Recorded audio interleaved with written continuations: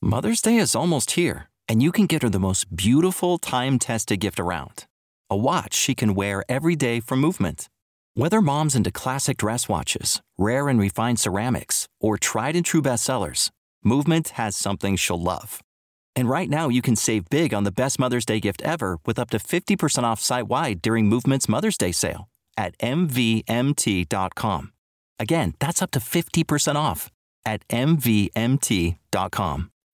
When you need mealtime inspiration, it's worth shopping Kroger, where you'll find over 30,000 mouth-watering choices that excite your inner foodie. And no matter what tasty choice you make, you'll enjoy our everyday low prices, plus extra ways to save, like digital coupons worth over $600 each week. You can also save up to $1 off per gallon at the pump with fuel points. More savings and more inspiring flavors make shopping Kroger worth it every time. Kroger, fresh for everyone. Fuel restrictions apply.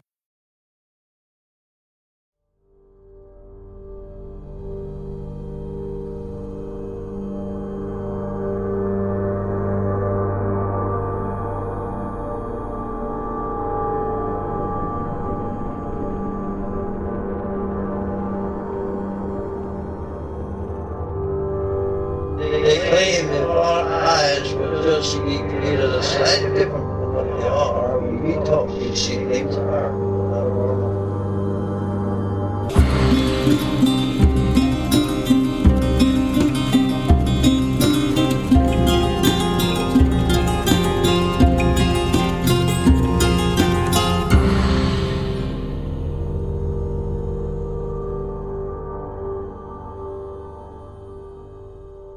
Welcome to Strange Familiars. If you've seen something paranormal and you want to share your story with us, or if you know of a story you think we should cover, you can email us, strangefamiliarspodcast@gmail.com. My art book, Apparitions. If you order it this week until Saturday, not only will I sign it, but I've been doing little sketches in the books as well. So you get a little Bigfoot sketch usually. Depends what I feel, but it's 90% of the time it's a little Bigfoot sketch. There's still time. I know it's late because the podcast comes out on Thursday, but there's still time if you want to get What if it's like Sunday at like 4 a.m.? Would you sneak it in there? Like, would it be okay? Technically, I said it ends Friday, but let's say for the podcast, people will extend it through the weekend. Okay, through the weekend. That sounds fair. So hurry up and jump on that. There are links to buy that book. You can either get it directly from us. There are links in the show notes. Or you can get it at our Etsy shop. Either way, I'll put a little sketch in it and sign it for you. I want to thank our patrons who make Strange Familiars possible. Without our patrons, we could not do this show. So thank you very much, patrons. Thanks for all you do. Thanks for your support. If you like the content we make and you'd like to help us continue to make Strange Familiars, you can become a patron at Patreon. It's patreon.com/strangefamiliars. Go ahead and check it out. There's all different tiers of support there. You can either go in just for the extra content, or you can get things like t-shirts, stickers, copies of my books, artwork, and more. Patreon.com/strangefamiliars. If you don't like the idea of a subscription service like Patreon, you can make a one-time donation. Just go to the show notes under any episode at strangefamiliars.com. Look for the paypal.me link. You can click on that and leave a one-time donation. And everyone can help by liking and subscribing wherever you're listening and leaving us those nice reviews. So on tonight's episode, we're combining two audience favorites, On-Site Shows and Brother Richard. Oh yeah, those are two good ones. Unfortunately, Brother Richard wasn't on site with us. Oh, how good would that be? I know, that would be awesome. Maybe someday. But Chad and I went to a place locally known as Devil's Hole. And then you invited a priest to talk about the Devil's Hole with you. We took the spirit box with us, or the ghost box, or whatever you call it. You can hear what we did.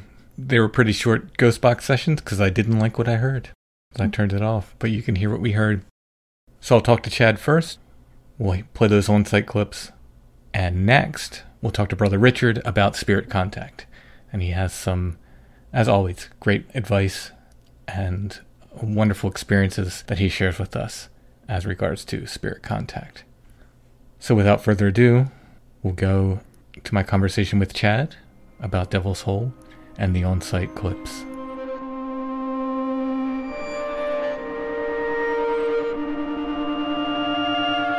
So, Chad, it's been a while since you've been on the show. Welcome back. It's good to be back. I know it's been a while. Yeah, the pandemic and all that. It's got everything all messed up. Yeah, it really has. It's ruined some things for me, and I know it just made life in general tough for everybody. Plus, some of the times we have been getting together, it's been for this project that we're not talking about yet, that we're still working on. So, yes. people haven't heard that. Very intensive project, I could say. Yeah. But this has to do with what we did. It was Thursday, March 1st, and we took a hike through what's known as Devil's Hole in York County. Now, Devil's Hole now refers specifically to the remains of a quarry, which is in the woods along the Susquehanna River, and it's not too far from Site 7 as the crow flies. I wrote a little bit about Devil's Hole in my book, Don't Look Behind You. I'm going to read that. This is starting on page 85 of Don't Look Behind You. The entire section of the county, which included at least some of the area that comprises Site 7, used to be called Devil's Hole by locals. There is still a place, somewhat close to Site 7, which is called Devil's Hole in modern times. This is the remains of an old quarry along the Mason-Dixon Trail south of Wrightsville. It used to be a much larger region of the county, was known as Devil's Hole. Certain people around here seem particularly sensitive to devil or hell names. Hallam Borough changed its name to Hallam, for instance, because the citizens didn't want hell to be part of the borough name. Thankfully, Hallam Township didn't give in to such childish ideas and kept the original spelling. So perhaps it was the fear of the devil that caused people to stop calling this section of the county Devil's Hole, or perhaps it was more practical concerns. While it was never an official designation, it might be somewhat difficult to sell real estate in or entice people to move to a place called Devil's Hole. Places which bear these devil or hell names are worth noting for our purposes. Bigfoot researchers have noted for decades that a disproportionate number of sightings seem to occur in places with devil or hell names. Devil's Creek, Devil's Pass, Hell Run, Satan Hill, etc. The list is long and extensive. Is it possible these devil places were named after things people were seeing there? Bigfoot were known as mountain devils in some places. Locally, the Susquehannock Indians were said to have images of the Albatwitch on their war shields. Interestingly, some historical reports simply called the images on the shields of the Susquehannocks devils. David Paulides has written an entire series of books on people missing under mysterious circumstances called Missing 411. Paulides, an ex-police officer, was alerted to some of these strange disappearances by employees of the national parks. As he looked into the cases of missing people, he found again what seemed to be a disproportionate number of cases were coming from places with devil or hell names. My research into the area led to another story, not far outside what would have been known as the Devil's Hole region in the county. This is another tale of spooks from 1910. Case of Spooks. A surety of peace case that aroused a lot of interest was the one brought against Solomon Rissinger of Lower Windsor Township by John W. Graham for making threats to knock the latter's brain out. The parties lived in a district known locally as Bull Run, a little community located in the hills that run far back from the Susquehanna River at the foot of Long Level. The result of the suit yesterday was that Graham, the prosecutor, caught costs of the prosecution, the case being dismissed by Judge Stewart. The trouble arose over the story that spooks were seen crawling over the roofs of porches. One night about the middle of June, Rissinger thought he heard noise on the porch roof, just outside his bed window. He arose and investigated, but found nothing to justify his fears.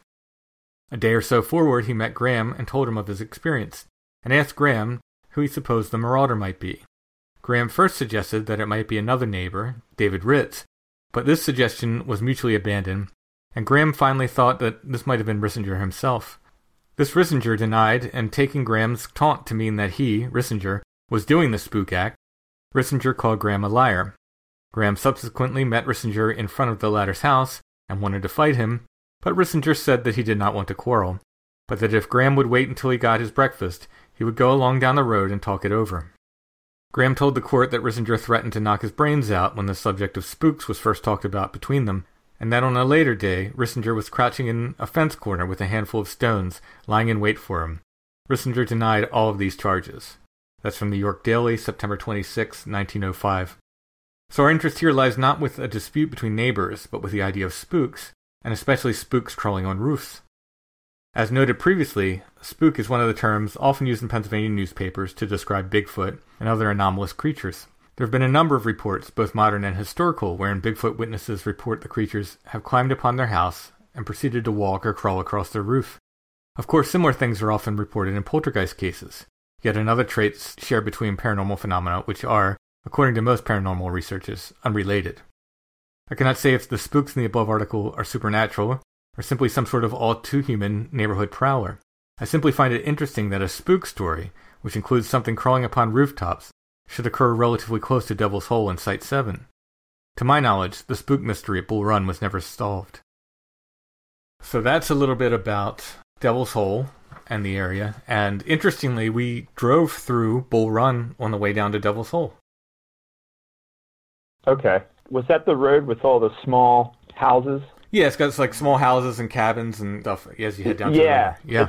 It's like almost like you're driving through a small valley. You know what I mean? It reminds me like of a back road in the mountains or something. Right. Like a hollow. Mm-hmm. That's the best way to describe it. Interesting. So, John and I had an interesting kind of uneventful hike through the area of Devil's Hole in January or February. It was either January or early February. And he helped me actually use landmarks to determine exactly where the old quarry was. I was never specifically sure. Once you know, it's like really obvious because, like you mentioned, right. There's cuts in the rock and so forth. But it was almost like that was too easy. Like it was right there, So I was like, oh, it must be somewhere else. It kind of reminded me of the old iron quarry we found when we were doing what was his name down in Maryland. He said the earth would not hold him. Oh, Lee Masters. Yes, when we found Lee Masters, where they had quarried out the iron, mm-hmm. and they had like that little playground down in there, and probably nobody knew really what it was, right? Unless you know what you're looking at. You know what I mean? Yeah. So it reminded me of that.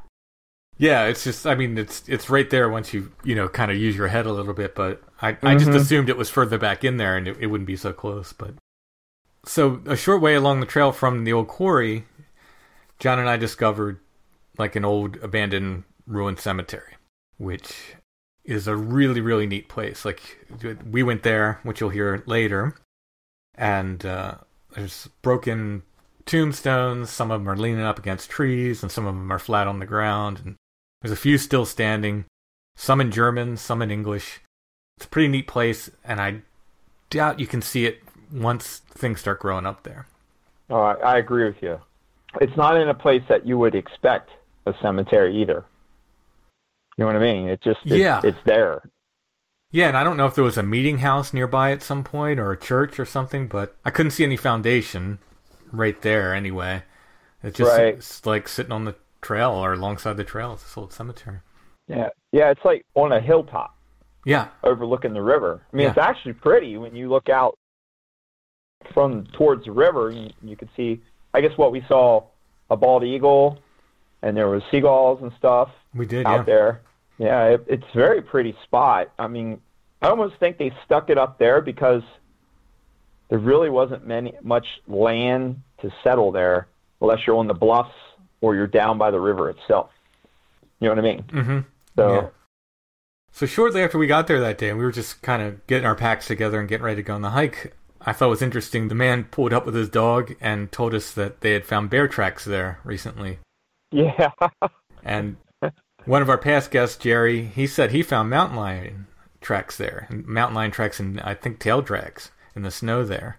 So, things are there, but we saw neither of those tracks. No, we didn't. I was hoping I would see the bear tracks, actually. I was hoping I would have seen something. The only place I've ever found bear tracks, believe it or not, is Cador State Park. I believe that. Because I think they had a bear cub or a juvenile bear actually run through downtown Hannah once. Yeah, I think you can see that on YouTube. Yeah. It was like in the middle of the square, and it was like terrified. So I can't remember if they just drove him out or if they tranquilized him and then took him back upstate. Not entirely sure, but I think the year I found those tracks would have been that same year that ran through the square, so it may have been the same critter. It probably was. So we made our way through the quarry, and first thing we went to the ruined cemetery, and I had tried to use the ghost box there by myself. So I'd been there, I think 2 times since John and I went, and then I went alone 2 times, and then you and I went. Honestly, I never got a signal in that cemetery. But when we were there, we got a signal, so we were able to use it. We did 2 very short ghost box sessions, and I want to just go ahead and address this while we're talking about ghost boxes. I know they're considered reliable. I know it's said that people can make whatever they want from them. Or they say people can influence the results. I'm cool with that. If we're influencing the results, I still find that pretty amazing. If it's audio pareidolia, it is what it is. I'm not here to argue with people on the effectiveness or ineffectiveness of ghost boxes. The fact is we did it and we got interesting results, what we thought were interesting results. Now we use a kind of modified Estes method, so you may be familiar with the Estes method. They use it in Hellier. They put headphones on a guy and a blindfold, and he cannot hear the questions, and he gives the responses to the person that's asking the questions who cannot hear the ghost box. So it's an interesting thing, and it kind of sets up one person as the medium, in a sense. And we do sort of a modified Estes method where you will turn your back to me, you use headphones, you'll turn it up pretty loud. You can't hear me asking the questions. No, I can't hear you even when you say anything. Mm-hmm. So, no, I can't hear anything at all. But go ahead, I'm sorry, I didn't mean to interrupt you. No problem. You will hear gaps and pauses in the speech. It doesn't come cleanly. What it's doing is it's kind of cycling through, and Chad's picking up bits of speech here and there, and he's just saying what he hears. I'm going to go ahead and we'll play the first ghost box session. I almost didn't have to ask any questions, it's kind of unusual. Yeah. Sometimes these sessions don't make any sense at all, and they're just words coming out. That didn't seem to be the case with this one. It just sort of seemed to come together. It kind of starts off the session with this comment, like, so you can go, which I took to mean leave right away. I just wanted to note that since we've been doing this, like we started at that other location, which we're still working on, which we keep referencing, we've been using the same technique. But since that time, we've been getting like vaguely threatening or warning messages from the box pretty often. Yeah. It's been pretty consistent as far as like getting something. Right. Yeah. So I think it's where we're putting ourselves, in the locations we've been at. Yeah, we have been getting some kind of, like I said, threatening or messages that give us cause for concern. Right. Now, the other thing about these 2 sessions is they're quick. Now, sometimes we have that on for 30, 40 minutes that we're getting messages or whatever. These were quick. Like, what you hear is pretty much what we did. So, right. Let's play this first session. It's very quick. Basically, I stopped Chad to let him know, like, things are getting weird and intense, and it's kind of like letting him know it's working, and then we start again. But here's the first one. We'll go ahead and play that now.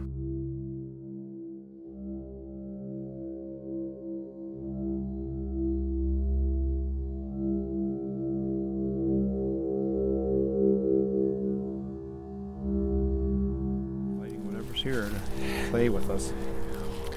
So we are right off the Mason-Dixon Trail. There's a kind of an abandoned cemetery that you can only see, I'm guessing, in the winter.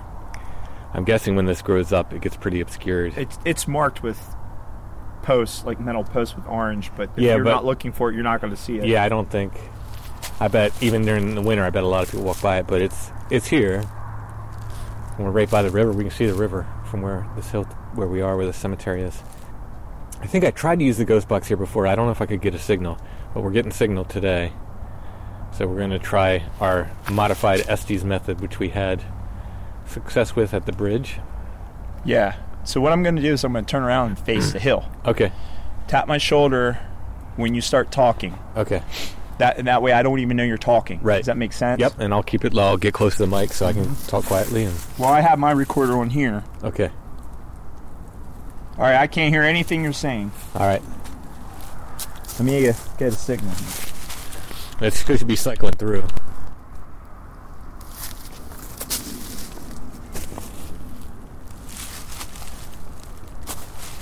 Okay. All right. So first, we want to ask, is there anybody here?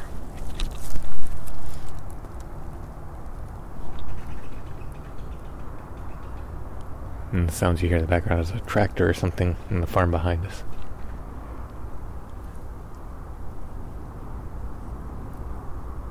Is there anything here? Any entity like to speak to us?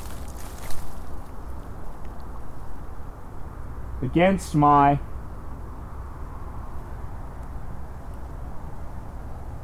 filled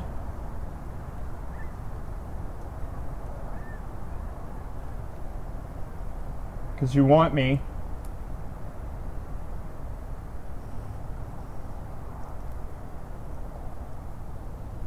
We would like you to answer, yes. just so you go. Oh, you want us to go? Are we speaking to people? Called by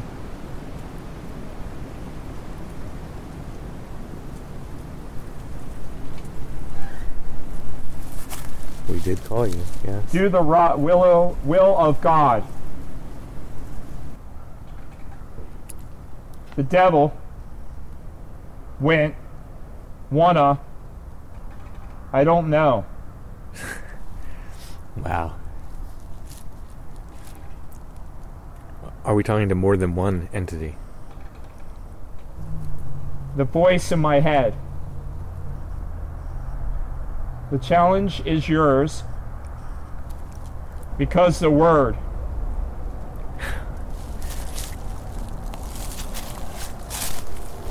Yes, sir.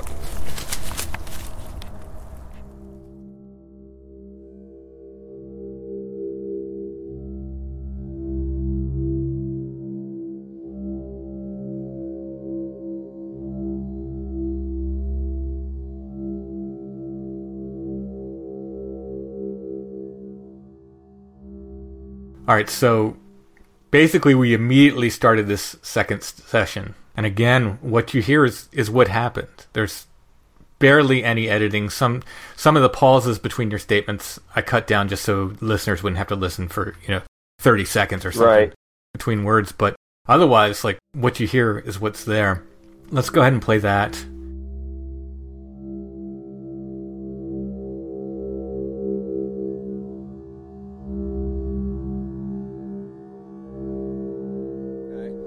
So, because my ears aren't as good as yours. So I don't even know when you're answering a question. Well, so I started asking questions, and then I just stopped and let you speak, because what was coming out was super freaking interesting. Oh, was it? Yeah. Okay. Because I'm just saying the words. I'm not piecing it together in a sentence or anything like that. I said, I'll have to go back and listen to it, but I think there's two things coming through at once. So there's like one thing says something, and then the other thing says something. It was weird because then one thing says something, then the other thing it would be quiet for a while, and then I would hear a voice, or a voice. I would hear, something through the box, and then it would go for a little bit, and then it would stop, and then it would be quiet again, and then it was like two people talking, like you said, like be like me talking, and then a pause, and then you would talk. That's what I was hearing. Interesting. That's crazy. Yeah. So, and then I was hearing, I think there were Spanish words. I couldn't. Right. Yeah. But. No, what I'm doing is I'm just, whatever the signal is clearest is what I'm saying. All right, well, let's try it one more time, and then we'll go to Devil's Hole and see what we get. I want to do it at the Bushcraft Shelter. Okay, we can do it there, we can do that too. Yeah. Just tap me when you're ready to start. Yeah. That seems to work the best. Yeah. And then tap my left shoulder if we have to get the hell out. Yeah, I'll tap you hard. You'll know. Let's go. You'll know. Okay, so there seem to be one after the other. Yeah, the voices seem to be coming through without me even asking questions. That's emblematic. Wow. Emblematic of what? You've been heavy.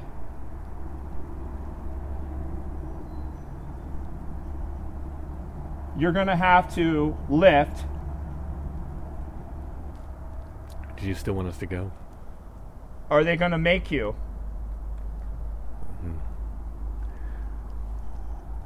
Tonight. I won't be here tonight.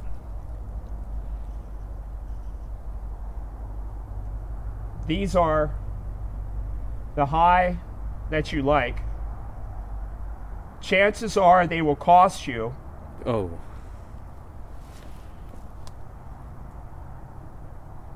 tonight, my love. I'm out.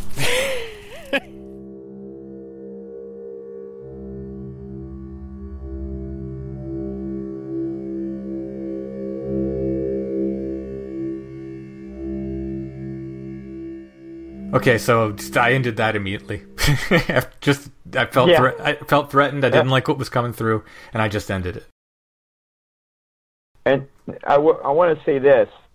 I did not find out what it had said to you the first time until a couple days later. Right. I sent you the Ghost Box sessions. You're just kind of saying words as they come to you. You're not even trying to make any sense of them. You're listening for words and saying the Absolutely. words. Yeah. Yeah. What you do is you put your hand on my shoulder, let me know when to start, and then I just listen. And then when the words come, I just say them. I put my back to you, and like I said, I can't hear what you're saying. I can't see when your mouth is moving, so I have no idea when you're asking questions. And then usually you put your hand on my shoulder to stop me. So we don't put a blindfold on because being outside in the woods and all that, that's not a good idea. Yeah, not only that, I'm behind your back anyway. It's not like you can read my lips or anything. So. Right. But yeah, I just say what I hear, and I don't try and put them into any coherent sentence or anything like that. It's just whatever I hear.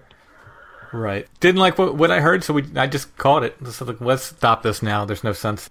Well, that's something that whenever me and you go to graveyards, like one thing I want to say is we never go in there trying to poke the bear. No. We're very respectful to the people who are resting there.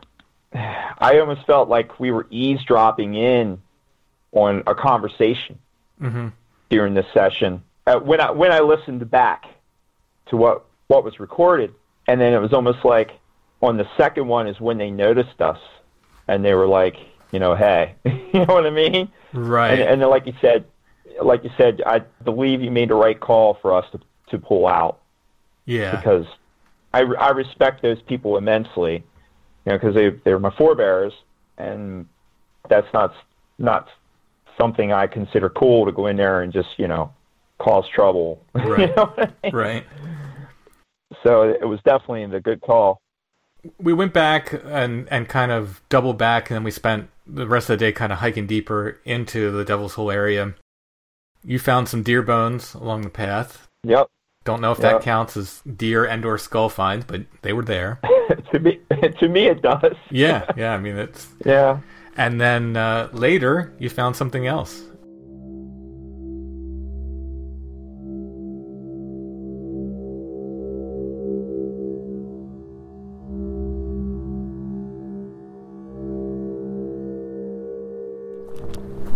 You're gonna laugh.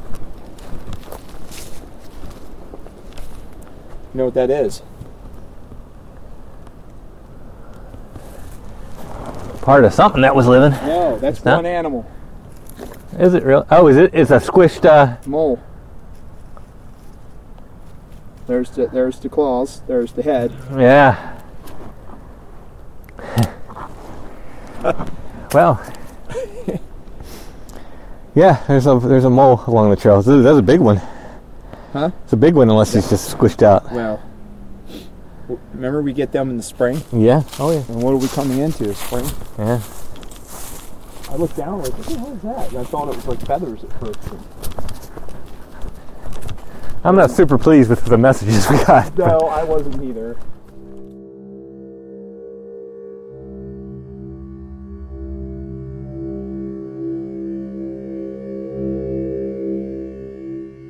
So here come the moles and voles again, I guess. Yeah. I actually laughed out loud because I was like, here we go. And, it's the same time of year, the end of winter, the beginning of spring. And he was just laid out there, you know, right along the trail. So, and we almost didn't go that way. I was like, we were kind of the trail that cut back to our cars. We actually walked by, and you were like, "Oh, I want to just go this way a little bit," because we were just going to cut back into the quarry and call it a day. And we ended up going that way, and that's when you found that. Yeah, I just found that was interesting. Mm-hmm. You know, just another synchronicity, you know. And so as we're making our way out, we did one final ghost box session in the old quarry. This one was longer, but for some reason, we both had recorders running. For some reason, neither of our recorders picked this up. Right. I mean, we didn't have them sitting around. We were both holding them. They were on our persons. Yep. And the batteries were working. Mm-hmm. I do want to say that my recorder kicked out on the first ghost box session in the cemetery too. That's right. My recorder did not pick up any of that. So I don't know what happened. I mean, it was running. The lights were on. It was weird. It was almost like it went into a pause. I had 2 hours of recording, so I had the whole thing where we found the mole and everything before we did the last ghost box section, and then I had 2 hours of recording after it, which I swear I stopped it. I swear I stopped it. You stopped the recorder.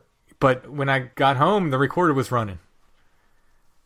So that is weird. Yeah, that is weird.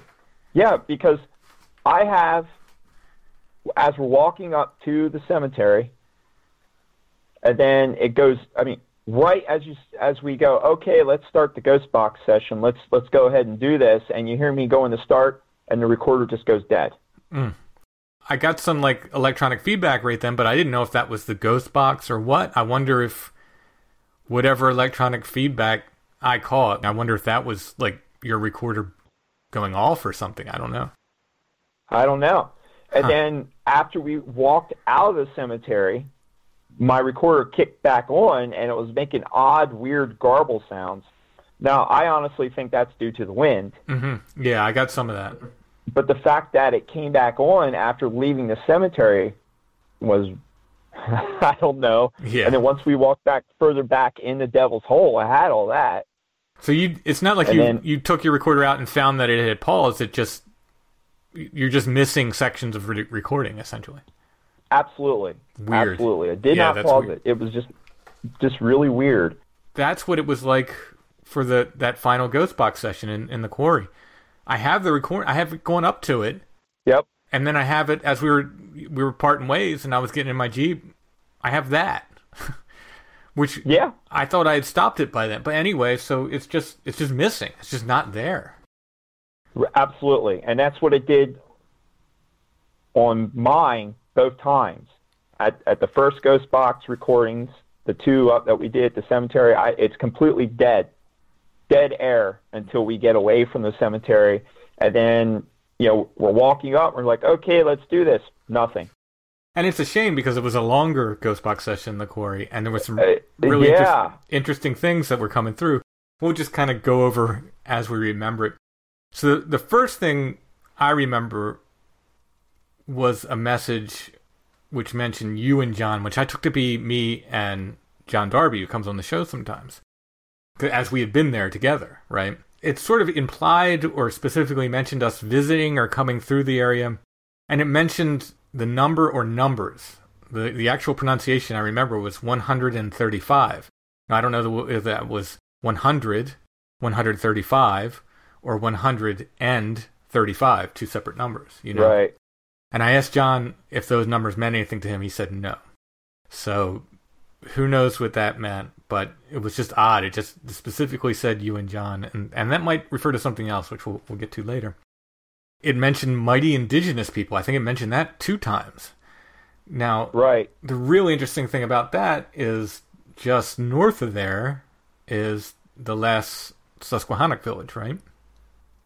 Right. On just north of there, probably less than a half mile, if even less than a quarter mile, is native lands. And on the bluff up there was the last large village of the Susquehannock Native Americans.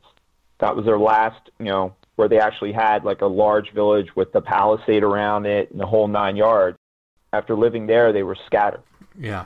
So I found that to be really, really interesting. They would have been mighty for sure. Like I've talked about. Oh yeah.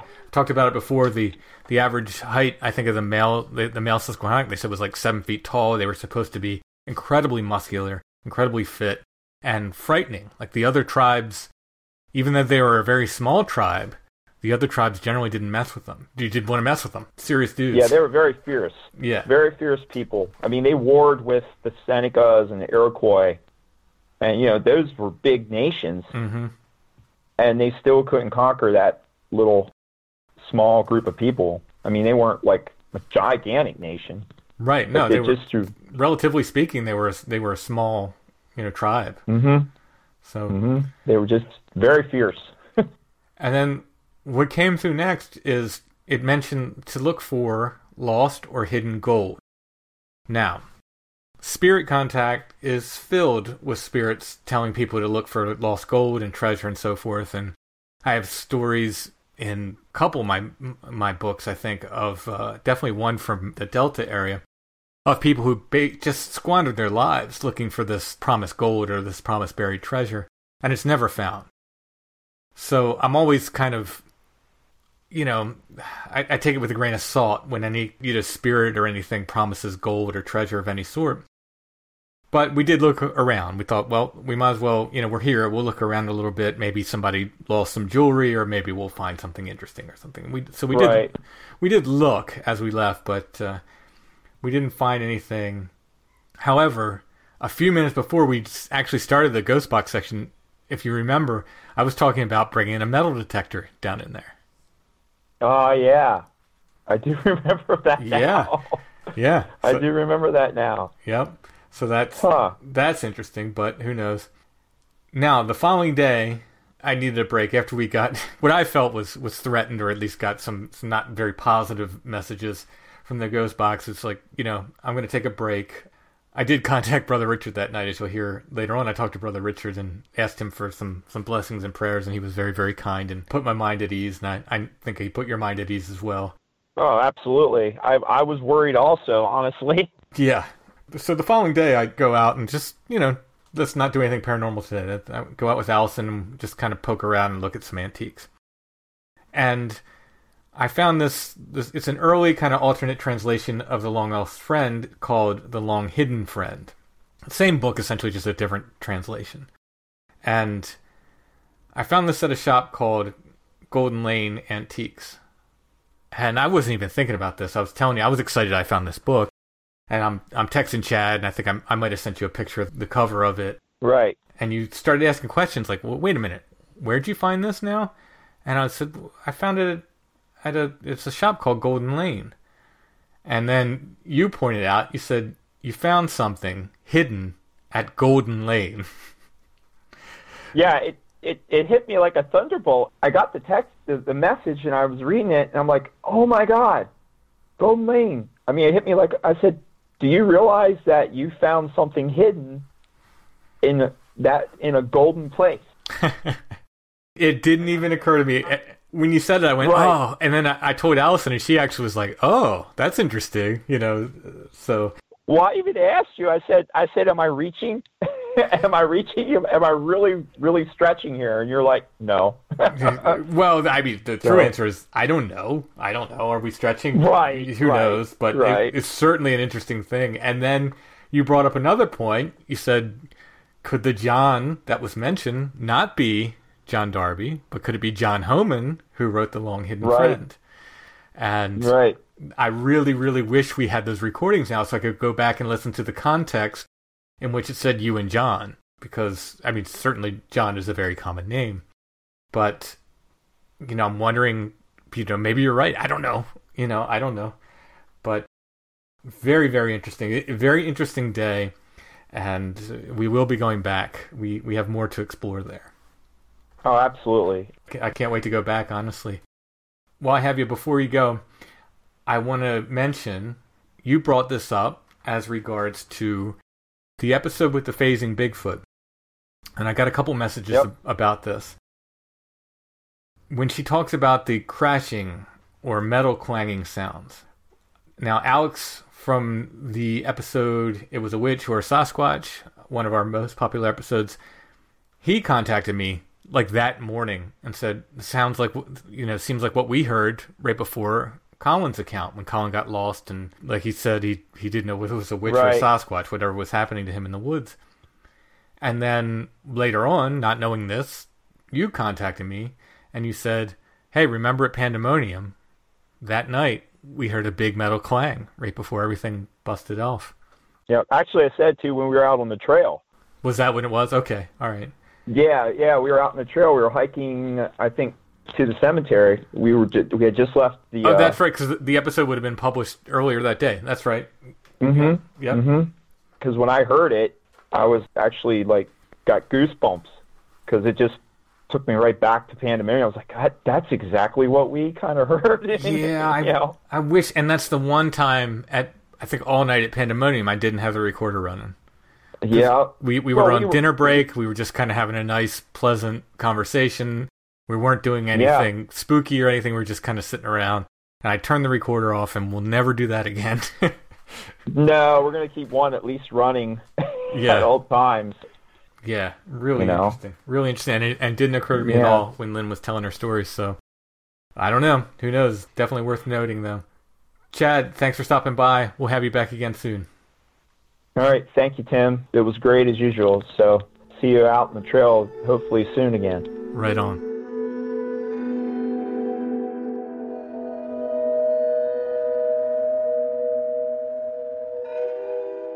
Do you have a devil dog in your life? A devil dog? A devil dog. From Devil's Hole? Yeah. Like they could follow me home from Devil's Hole? Yeah, I mean, if you did, and he was nervous, being in a new place, if he was taking that out on your furniture, if he was barking, if he was, baying towards hell or something, how do you think you could fix that? I would call Tina at 90 Days to the Perfect Puppy. You might want to put an extra call into Brother Richard, too, I think. But puppies, normal puppies, not even devil dogs, can be whirlwinds of destruction. They absolutely can. And 90 Days to the Perfect Puppy can help you with their relationship-based approach to training. They help you and your puppy become perfect for each other. They have online sources, video lessons, a secret Facebook group, and of course, one-on-one options are available. You can find them at sithappens.us. Look for the 90 Days to the Perfect Puppy link at the top of the page. Let 90 Days to the Perfect Puppy help you understand how your dog thinks, which is not how you think, and apply proactive training methods so, again, you and your puppy can become perfect for each other. Again, sithappens.us. Look for the 90 Days to the Perfect Puppy link at the top of the page.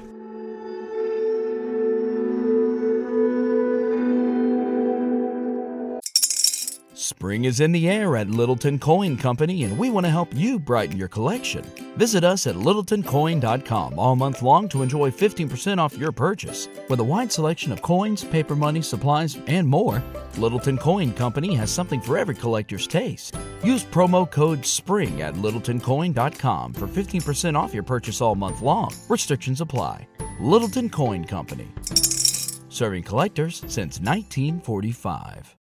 When you need mealtime inspiration, it's worth shopping Kroger, where you'll find over 30,000 mouth-watering choices that excite your inner foodie. And no matter what tasty choice you make, you'll enjoy our everyday low prices, plus extra ways to save, like digital coupons worth over $600 each week. You can also save up to $1 off per gallon at the pump with fuel points. More savings and more inspiring flavors make shopping Kroger worth it every time. Kroger, fresh for everyone. Fuel restrictions apply. So now I'm going to go to my conversation with Brother Richard. After we got these kind of unpleasant messages, I felt is just not what I wanted to hear coming out of the ghost box. Mm-hmm. I was a little upset, a little unsettled, and I contacted Brother Richard. And he's always a calming force. He's always a wise force, I think, in my life. I do consider him my spiritual advisor and one of my advisors on all things other. He's someone I absolutely trust as far as this goes. So I reached out to him that evening after coming back from Devil's Hole, and he said a blessing for us. He said he would pray for us, Chad and I, and gave me a wonderful prayer in Latin to say. And calm me down. Really, what I was worried about as much as anything was getting in my own head. And like a self-fulfilling prophecy. Exactly. Like you trip and fall, and suddenly you go, oh, the spirit said something bad was going to happen tonight, you know? Yeah, and it's almost like an attribution as opposed to like, there's no will in that necessarily. You know, like there isn't like some ongoing will in the background that doesn't have anything to do with you. I mean, you know, I don't know what the mechanism is, but my thought is, I know I could do that to myself. So part of me reaching out to Brother Richard was to sort of calm myself and to know, like, it's like that rock you reach out and just like grab onto, like, okay. Yeah, just for stability's sake. Yeah. So that was very, very sweet of him. And he was literally been there anytime I needed advice or help or anything like that. Now, you don't find it too on the nose that your one Irish friend you choose to put on St. Patrick's Day show? It wasn't planned that way. It was entirely unplanned. But happy St. Patrick's Day to Brother Richard and all of our Irish friends. So here's my conversation with Brother Richard, a sort of follow-up to that about spirit contact and some of his experiences and thoughts on the matter. And as usual, I think he's wonderful. So here's Brother Richard.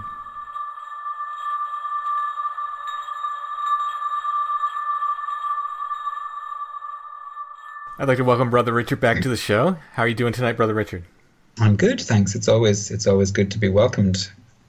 Well, I want to thank you, first of all, for giving us that blessing and sending that prayer, which I think it put us both quite at ease, because I was in contact with Chad, of course, and let him know. And he had requested that I contact you before we even parted ways that day. So first and foremost, I want to thank you for that. No problem. That's the day job, really. Strange Familiars is on the periphery of that, but it's nice when the day job and other things overlap. Yeah, it was definitely put my mind at ease and was a good thing. So the prayer you sent me, is that a specific prayer or blessing that you use frequently? Yeah, the initial one, the first part of it, the Sub Tuum Presidium, is one of the oldest prayers of protection to the Blessed Virgin. It goes back, as far as we know, to at least the 2nd century. Very, very ancient one in the Christian world, and is used generally as a prayer of protection, along with the blessings then that are given there as well, one of which is known as the St. Anthony's Brief, or brevis, just means the short blessing. That's the one that begins Ecce Crucem Domini, which is a prayer of protection and expulsion. And both of those are quite powerful, really, in the spiritual world. So they tend to be good ones to reach for when we're not really sure what we're dealing with, as a way of just I suppose, signaling our need for protection from the higher sources. Yeah, and I think that was the big thing, like just not knowing what we're dealing with, which I guess is the case whenever you enter into contact with the other of any sort. You really never know what you're dealing with. You know, as much as feelings are worth, I don't think either Chad or I was super happy with that experience that day. And I know it's, you know, it's like audio pareidolia, right? You listen to it and you go, well, maybe it's something, maybe it's not. Absolutely. And I think that's one of the things that, you know, you really have to guard yourself against, is the kind of subconscious beginning to kind of dictate or put pattern on what's coming up. We used to always say to the kids, you know, whenever you'd go around working with schools and things, inevitably whenever Halloween came, they all wanted the ghost stories, you know. And really what they would be talking about as they kind of brought their various experiences forward, 99.9% of it all generally was a group of people in a room who'd succeeded in terrifying each other, you know. And I think to some extent that can happen no matter what we're doing. I think what you encountered was something a little more. Exactly what it is or what it was, I have no idea, you know. Wasn't there, it wasn't part of it. And I think it's important that there's no you know, people who kind of come out immediately with definitive diagnoses and prescriptions and things like that, without having been there, without knowing, and without sort of feeling into it. You know, I don't really know whether that's actually possible. But certainly, I think, you know, you definitely got a response. Now, whether the response was emerging from your own subconscious, whether it was psi connection, whether it's the pareidolia effect, whether it's a combination of all of those things, or whether there was, you know, actual entities of some description also working through that. You know, who knows? And it could very well be a mix of all of that. Right. And part of my, like, setting me at ease is knowing the way my own mind works and not wanting... if I sit there and worry about it, even if it's nothing, that prayer put me at ease. Does that make sense? Sure, absolutely. Like that gives me something to put me at ease. And so I could sit there and say, if it's something, I feel like I'm covered. If it's nothing, no harm done, right? Yeah. Well, insurance is always a good thing. Yeah, absolutely. Mm-hmm. So in the work that you've done, have you encountered like this sort of spirits being threatening or aggressive? Mm-hmm. Yeah, absolutely. And, by and large, the way we take that is with a huge pinch of salt, literally sometimes. Generally what tends to happen, if it's a negative entity of some description, what it is really looking for more than anything else is fear and dependence. So in order to generate fear, it will threaten all kinds of things. And what will often happen with that then is people begin to almost create kind of nearly self-fulfilling prophecies. Mm-hmm. If you're told there's going to be a horrible experience tomorrow, it's always couched in very general language as well. Then you're on the lookout for it, and you'll nearly generate the thing yourself, So, I suppose our basic pieces of advice generally to the public at large was always, if you are going to encounter these things, obviously place yourself under some form of spiritual protection yourself, whatever your particular tradition might be. And then, really, I suppose with a good sense of humor, kind of dismiss it. Mm-hmm. You don't pay huge attention to it. Attention by itself, is a kind of a spiritual energy. People very often talk about negative entities looking for fear or feeding on our fear or feeding on our negative emotions. And I think there's some truth to that. But even attention itself has a spiritual faculty. I know in the Taoist energetic tradition, they have this idea that qi, biological physical energy, qi goes where attention flows. So the mere act of attending to something is in some way I'm sharing part of my life with it, whatever that might be, whether it's a hobby, a relationship, whatever it is, I'm putting energy into that. And I don't mean that in any kind of esoteric sense, just I'm putting my life into it, Right.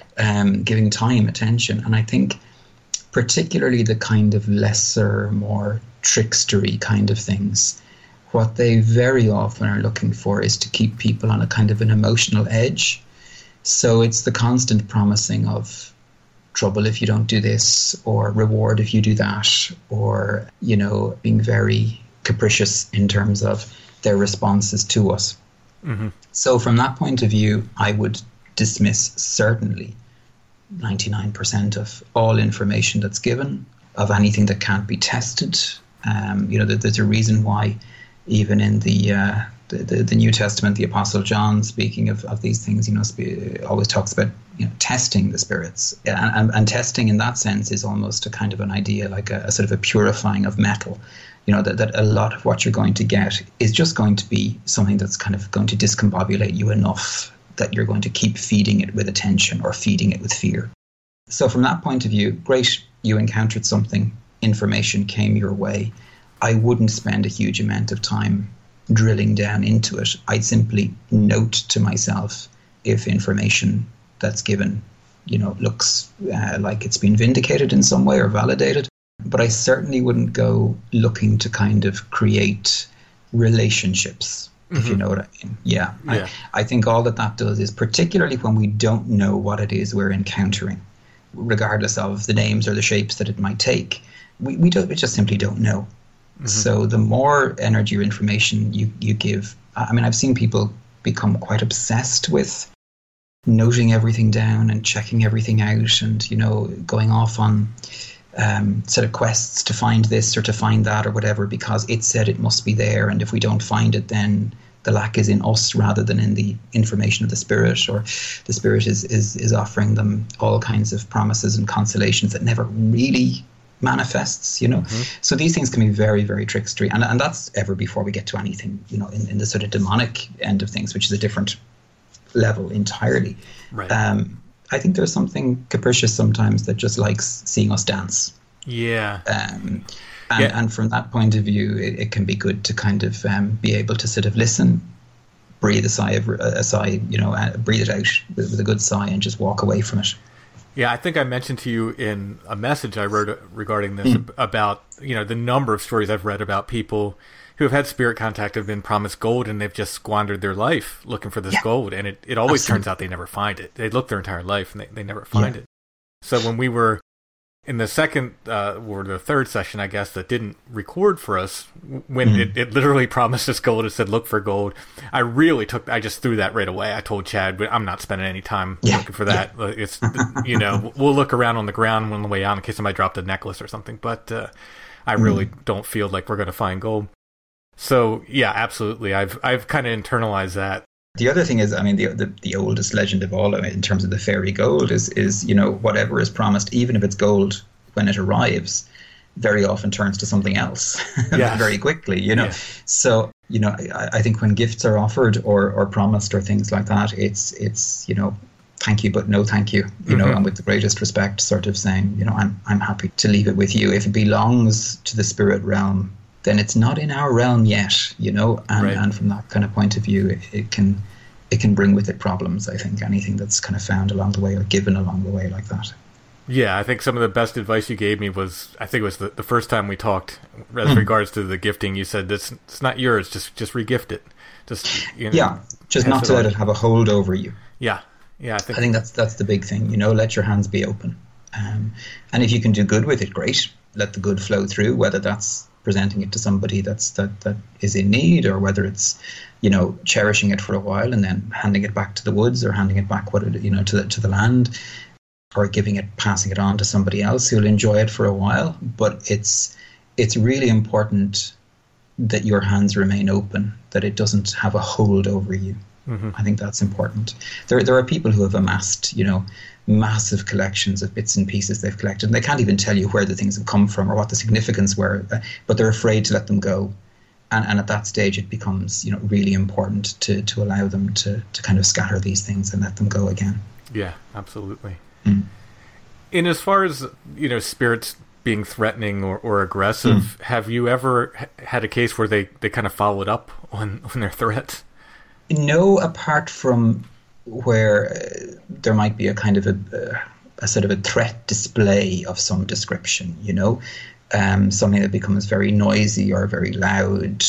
I mean, I've had experiences where we've gone to houses or places that people felt there were issues with, and our kind of presence arriving would cause a massive kind of a noisy expression of maybe distaste that we were there. And, I mean, I've no problem with anybody finding me unlikable, whether that's in this world or the next. But when it's people who are being affected negatively, then we would tend to come in reasonably firmly and sort of command quiet and command stillness. And one of the things that's very often there is, and by in terms of saying command, certainly not in our own name, but the authority of the tradition and the rituals that we carry have an effect. So from that point of view, you can sometimes get it's like a threat display from an animal. Very often it's just trying to make itself bigger than it is. It's making much more noise. That would lead you to believe you're facing something that's much bigger, much heavier, much more violent, whatever it might be. And usually, as long as attention isn't paid to it and it's kind of dismissed, it vanishes very quickly. This is the bluff charge that Bigfoot hunters are so familiar with. And absolutely. Chad is intimately familiar with that. Nothing comes of it. It's a bluff charge. It really is. I mean, it's a perfect name for it in a way. Absolutely. And I think, again, it's about generating fear, generating weakness, trying to convince you that it has more power than it actually has. Mm-hmm. How much do you rely on... So if you go to someone, contacts you and they're having issues or something, how much do you rely on their interpretation or their feeling? If they say, like, I just feel this is bad, this isn't a good thing. Is the point then, do you try to comfort them, or do you try to ascertain whether it's bad, or do you trust their impressions? Well, I think first and foremost, if somebody comes and says, I'm having a problem, the most important thing at that stage is to simply hear what they're going through. So for us, and a lot of this is just listening to people more than anything else. And very often you can find that whether it has a spiritual reality or not, whether there's actually something taking place externally to them, if they're going through, whether it's grief or fear or anxiety, it's very important to kind of get to the roots of that. And sometimes that takes a few sessions to sort of allow that to happen. So sometimes people can want to personify the other as the enemy immediately, when in actual fact what you're actually getting is a kind of an environmental reflection of what's going on. Mm-hmm. A good story, just to give you an example, some years ago I was working in a number of different schools, high schools as you'd call them there, so kids of about 16 to 18, that kind of age group, just doing ordinary work, ordinary kind of catechetics and that kind of stuff. And on one occasion, one of the other brothers who was working as a chaplain in one of the schools said to me, look, I've got a kid here and I really think you need to chat to her. There's some kind of poltergeist stuff going on around her. But he said, I know there's more than that. So I said, okay. So he said, she's going to be at a particular retreat that we were doing. And he said, just keep an eye out for her. He said, I'm not going to tell you who it is, but just keep an eye out for her. So I said, okay. So I didn't need to keep an eye out for her because she came straight up to me, and she waited till the group were all getting on the bus and we were kind of tidying up the room, and she came up and she said, could she have a word with me? And I said, sure. And she said, look, you're probably not going to believe this, but there are ghosts kind of following me and there are spirits all around me and I'm finding it really difficult to cope with it. And I was just listening to her. And as she was talking to me, behind her, there was a large planter of kind of bamboo, inside, sort of house plants and bamboo and things like that, used as a sort of a room division. And as she was talking to me, the bamboo and the plants all began to sway. Now, she was totally, didn't notice this at all. She was a good couple of feet away, but I could see it over her shoulder. So she said to me, I'm not sure whether you believe me or not. I said, no, I believe you, because I could see all this stuff kind of happening in the background. So I said, look, if you want to come and talk to me, that's fine, but, you need to bring one of your parents with you. So she was fine with that. That was okay. Came to chat with me, and at the start it was all about fear. She was having all of these sort of apparitions of the dead, she was having terrible sleep paralysis problems. There were so many people trying to talk to her in her own head. She was finding it really difficult. Anyway, we went through the whole thing. So it was all fear, fear, fear. The more I talked to her, the more I realized really what we were dealing with was a very, very highly sensitive person. Sensitive emotionally, sensitive mentally, and sensitive psychically. And as she was heading into the kind of turmoil of high puberty, as such, if you want to call it that, right. She was heading into the turmoil of all of that, and she was just opening up. And because she was opening up, all of the various kind of spiritual bits and pieces around were seeing her on the other side, I suppose, as like a kind of someone with a light over their head.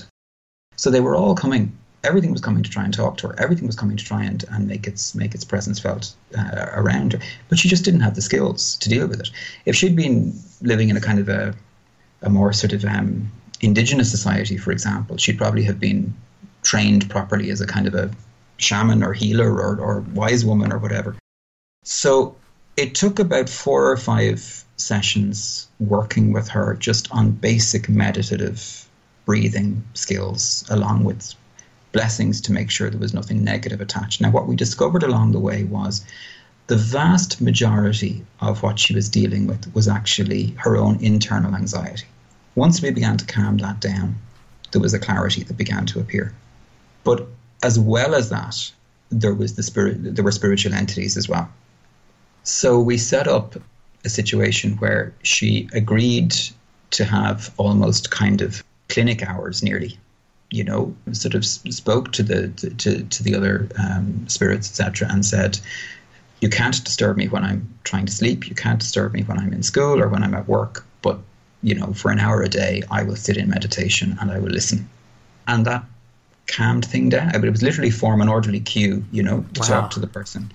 Now, she's gone on to very good things and great things, thankfully. But we also included in that a psychological assessment. We got her to go and see a doctor and a nutritionist because she was starving herself, not from a eating disorder point of view, but just from anxiety. And she was also somebody who was really uncomfortable talking about it within her family. Now, when she began to talk about it with her family, we discovered that there had been a great aunt, so her mother's aunt, had also gone through the same experience in her teenage years, but had actually been institutionalized by her family because they couldn't cope with it. Right. And she eventually came out of the institution, but was from then on the mad auntie, and nobody really knew how to cope with her, how to deal with her. So there was obviously quite a strong hereditary gift in that. And the reason I'm telling you all this is because when you sit down with someone who's just going through this, or we're brought into it, it's never as simple as there's a ghost, kick it out. It's always much more complicated. So when somebody says to me, I think it's negative or I think it's bad, there may be elements of that.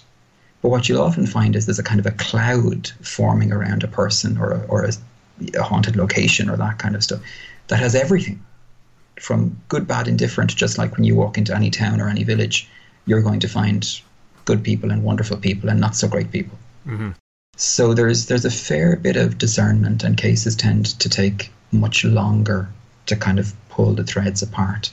The only thing we would be on the watch out for is if there's anything almost parasitic that's sort of really draining people. And the one thing that you see where that occurs is where you have somebody who's absolutely obsessed with trying to get information or stay in communication with, you know, it really resists any kind of call back to just ordinary human life.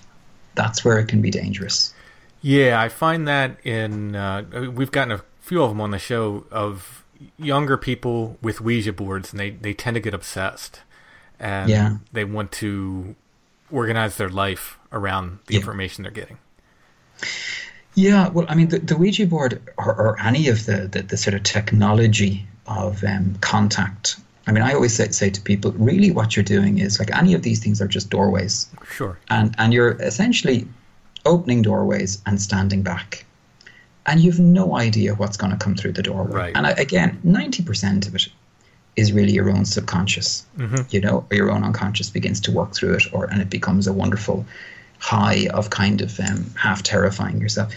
But for the bits that sort of open up into the more entity contact end of things, you have no idea what you're dealing with. And just because it says it's Uncle John or Aunt Mary or your granddad or your grandmother, it doesn't mean it is. You've no idea what you're dealing with. So I always say, like, to younger people particularly, you know, it's always dangerous with young people to say don't, because that immediately is an invitation to go ahead and do. But it's just being wary, it's being careful, it's protecting yourself. And I think what you'll often find is that the stronger practitioners in any of the spiritual traditions will normally recommend that people don't engage in spirit contact of any kind or description until they're very, very solid in whatever their particular spiritual tradition would be. Certainly in the Christian tradition, obviously it's not looked for. The idea is that if there is a good spirit that has a good message that essentially is empowered by the divine to give it, you will receive it one way or another. It will come to you. So when we go looking for, the danger is you just don't know what you're going to meet. I find that's true. Absolutely. And I've said it before. I think I've even said it when you were on. I tell this to the audience. I know it's do what I say and not what I do, but I mean, in a sense, it's kind of my job now. Like this is literally what I do for my employment.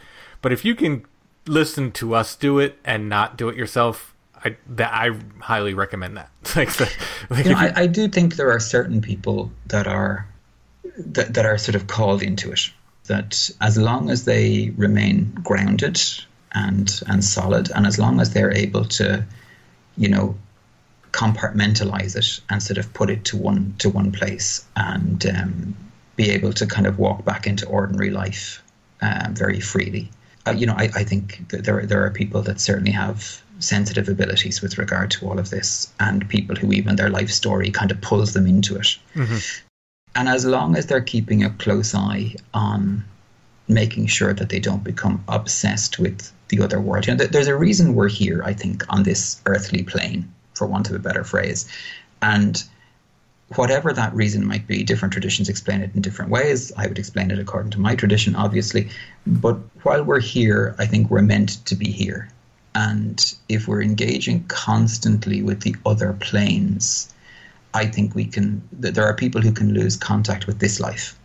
And I think it's just important to be able to live this life as fully as is possible, which includes connecting with the spiritual realm, but it doesn't mean getting lost in it.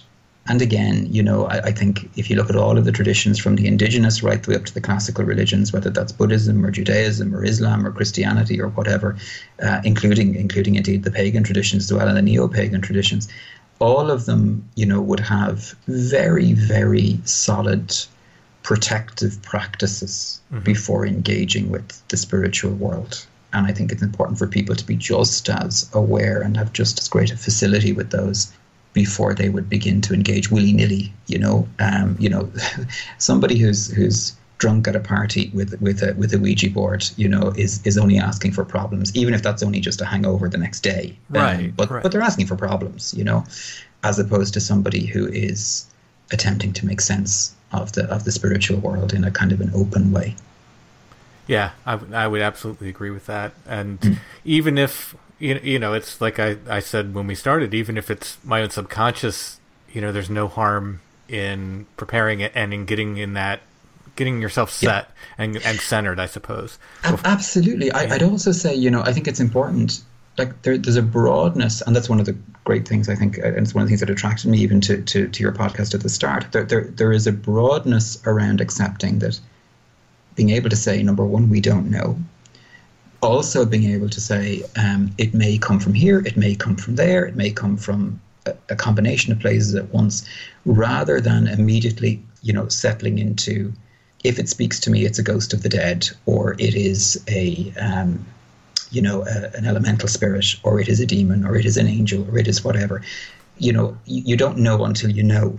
And I think it's important to be able to hold on to that openness that says, this may even be a part of my own psyche. Right.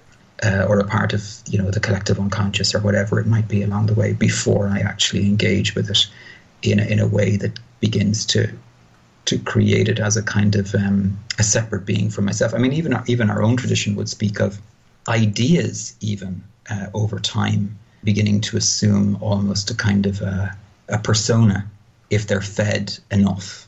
And so that, you know, that an idea that a number of people are sort of working on and generating around or whatever, that can actually become... I always hesitate in sort of using the tulpa thing, because I think it's very, very misunderstood in terms of where it actually came from within the Tibetan tradition. But what is commonly understood as tulpa, in the sense of, you know, an independent entity that is generated out of somebody else's consciousness. The Judeo-Christian tradition had similar understandings with regard to just even ideas. So from that point of view, you know, if you have a number of people together who are in a heightened emotional state and they're attempting to contact whatever, it's quite possible that they're creating something there and then. The famous Philip experiment would be a great indication of that as well. Yeah. Absolutely.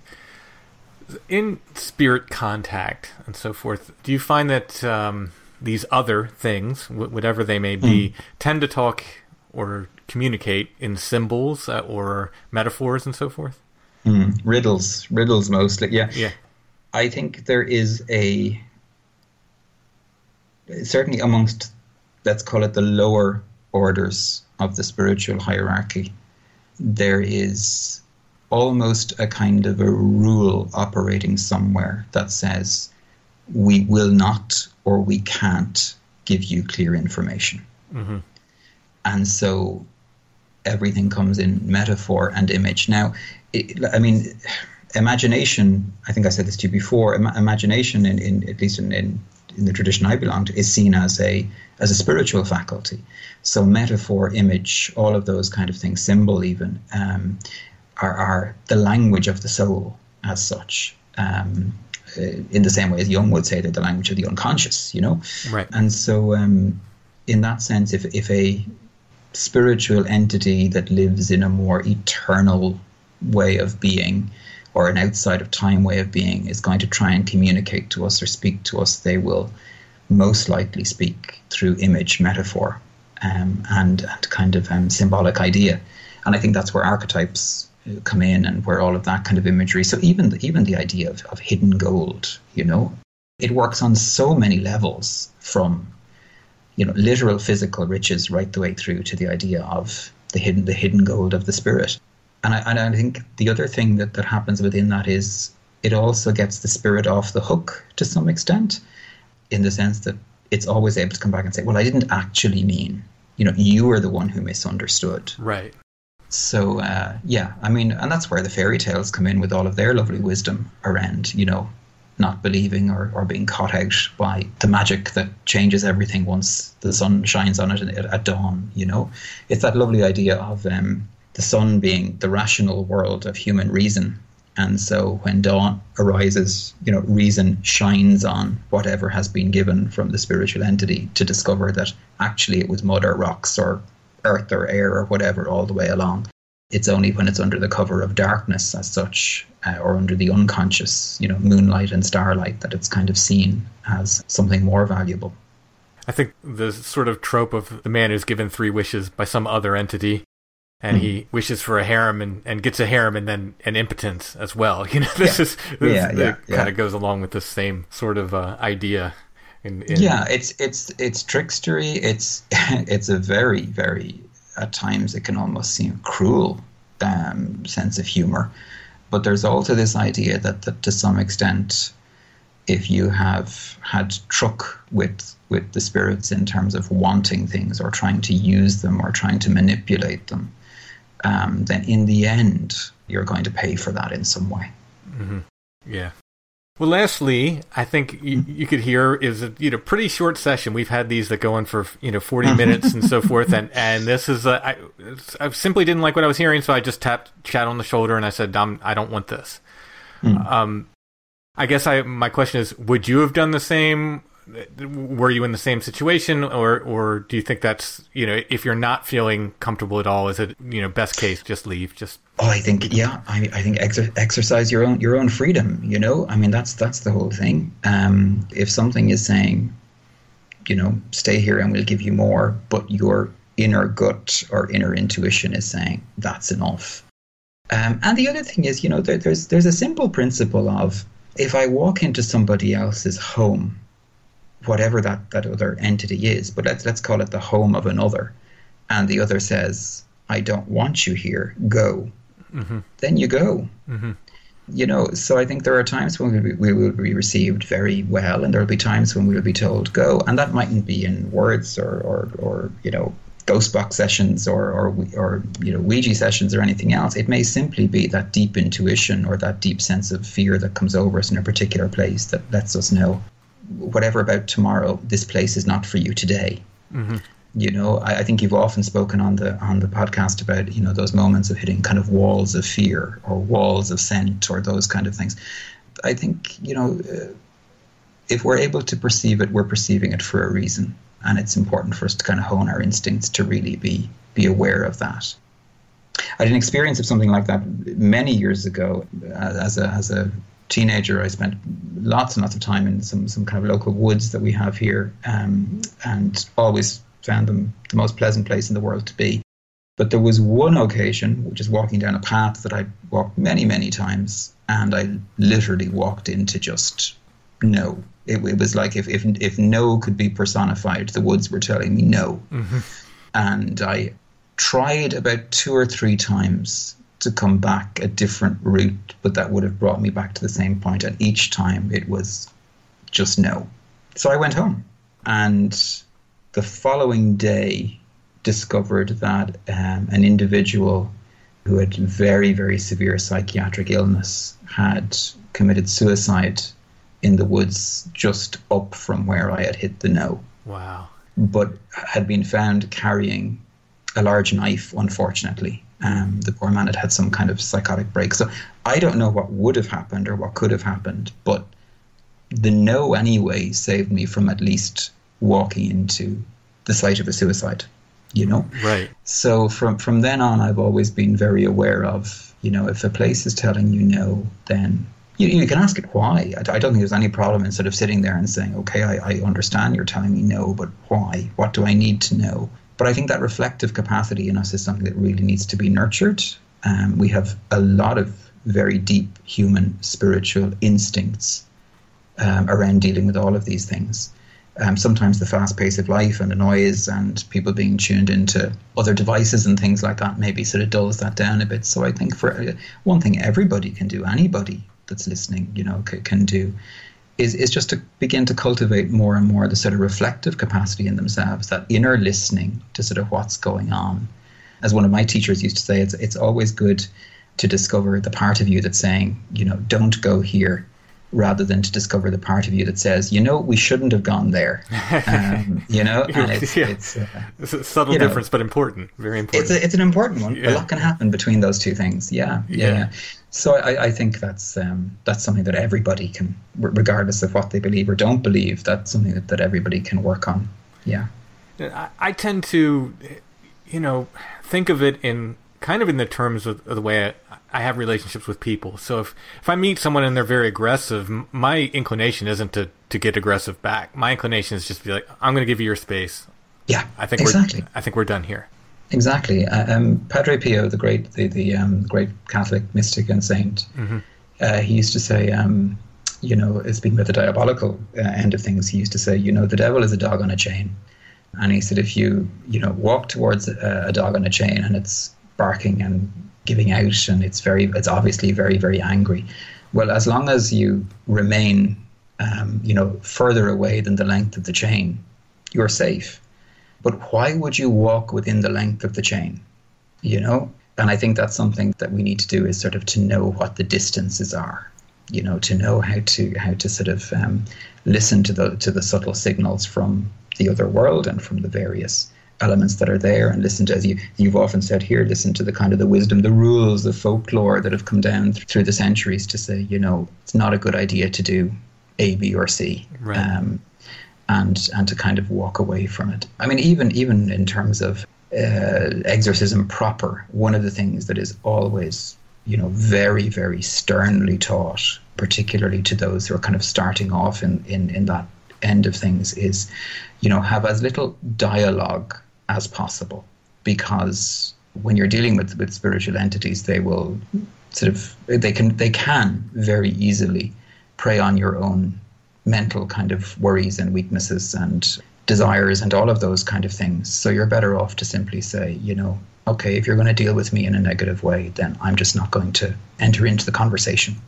I'll just go on my way and hopefully send you on yours. And that's the kind of way of it.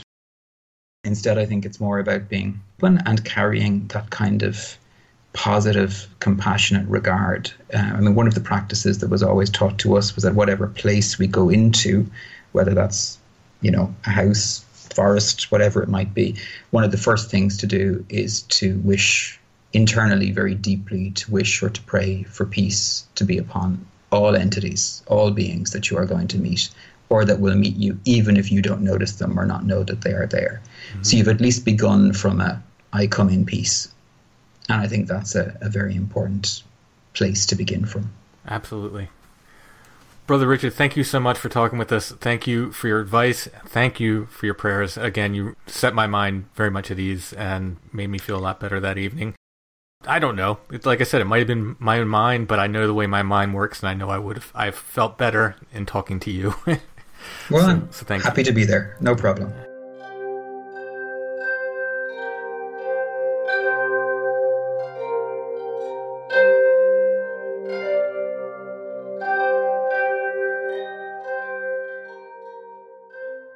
There are links in the show notes to the Capuchin monks that Brother Richard works with.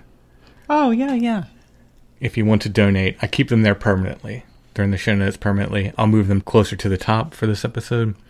If you can help, it's their work with the homeless that they do. If you can help, it's a great cause.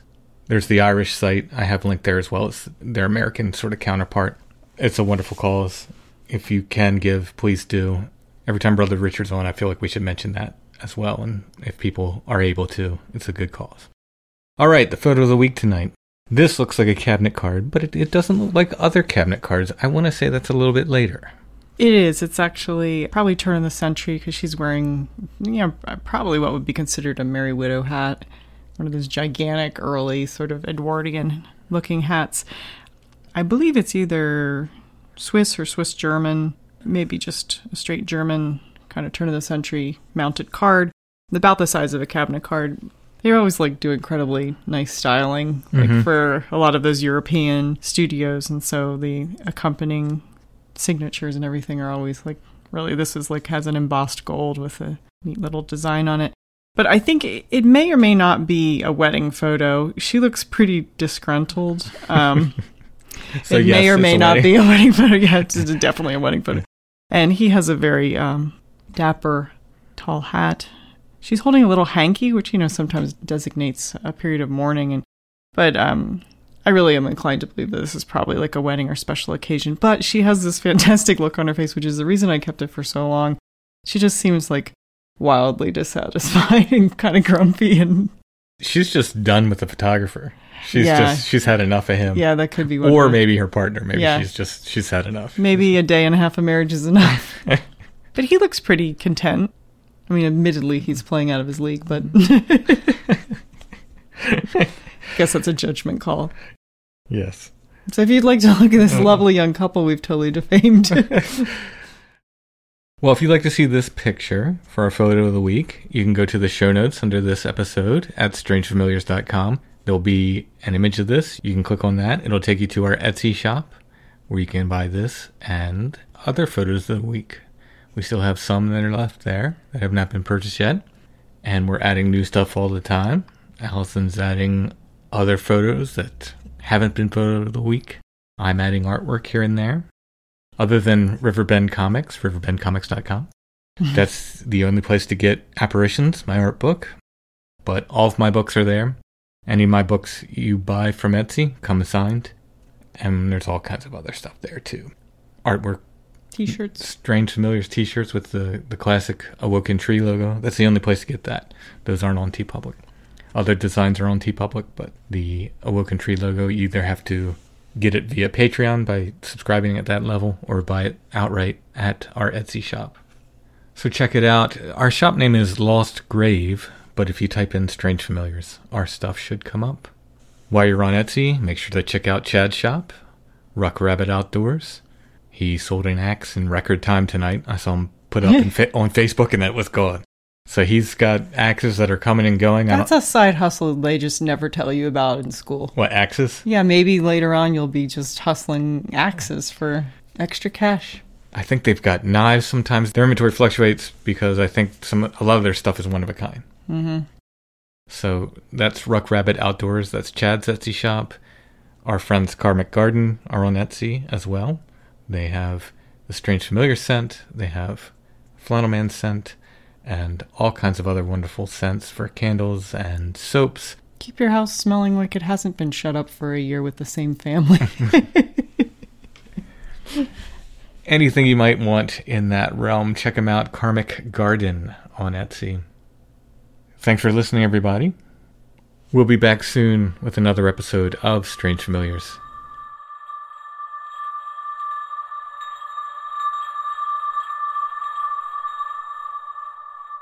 Strange Familiars is a production of Dark Holler Arts, music, books, art, podcasts, and more. Strange Familiars is on Facebook, facebook.com/strangefamiliars, where you can join the Strange Familiars gathering group. Our intro and background music is by Stone Breath. You can find more at stonebreath.bandcamp.com. And we're on Instagram at Strange Familiars. Of course, you can always find us at strangefamiliars.com.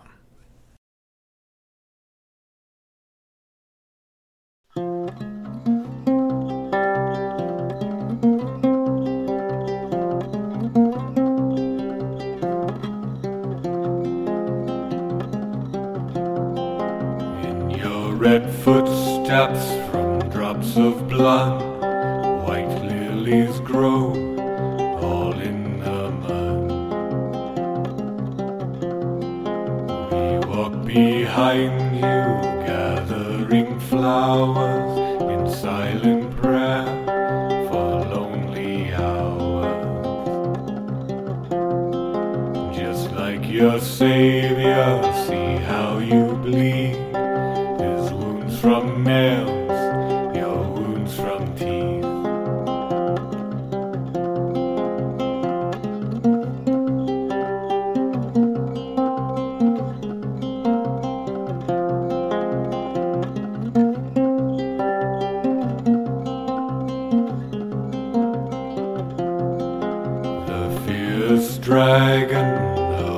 worm of hell, all in this forest once did dwell. Until a hermit armored with prayer followed the dragon unto his lair, and suffering poison and biting wounds, he crushed the worm upon the ground.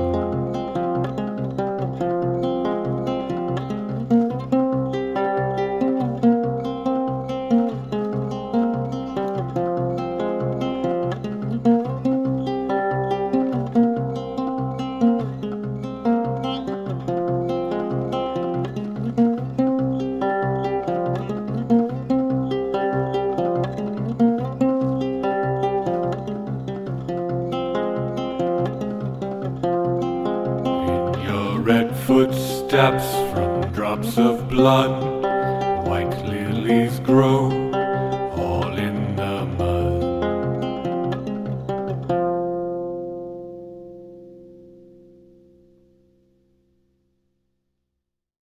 When you need mealtime inspiration, it's worth shopping Kroger, where you'll find over 30,000 mouth-watering choices that excite your inner foodie. And no matter what tasty choice you make, you'll enjoy our everyday low prices, plus extra ways to save, like digital coupons worth over $600 each week. You can also save up to $1 off per gallon at the pump with fuel points. More savings and more inspiring flavors make shopping Kroger worth it every time. Kroger, fresh for everyone. Fuel restrictions apply. Prescription products require completion of an online medication consultation with an independent healthcare provider through the LifeMD platform and are only available if prescribed. Subscription required. Individual results may vary. Additional restrictions apply. Read all warnings before using GLP-1s. Side effects may include a risk of thyroid C-cell tumors. Do not use GLP-1s if you or your family have a history of thyroid cancer. If you've struggled for years to lose weight and have given up hope, did you know you can now access GLP-1 prescription medications at TryLifeMD.com? We're now offering eligible patients online access to GLP-1s, the breakthrough prescription medication that can help you lose body fat and weight. Listen to what people are saying. It's fun to put on jeans that you couldn't get into 6 months ago. Every morning, I look forward to getting on the scale. For anybody who's struggling with their weight, it's a godsend.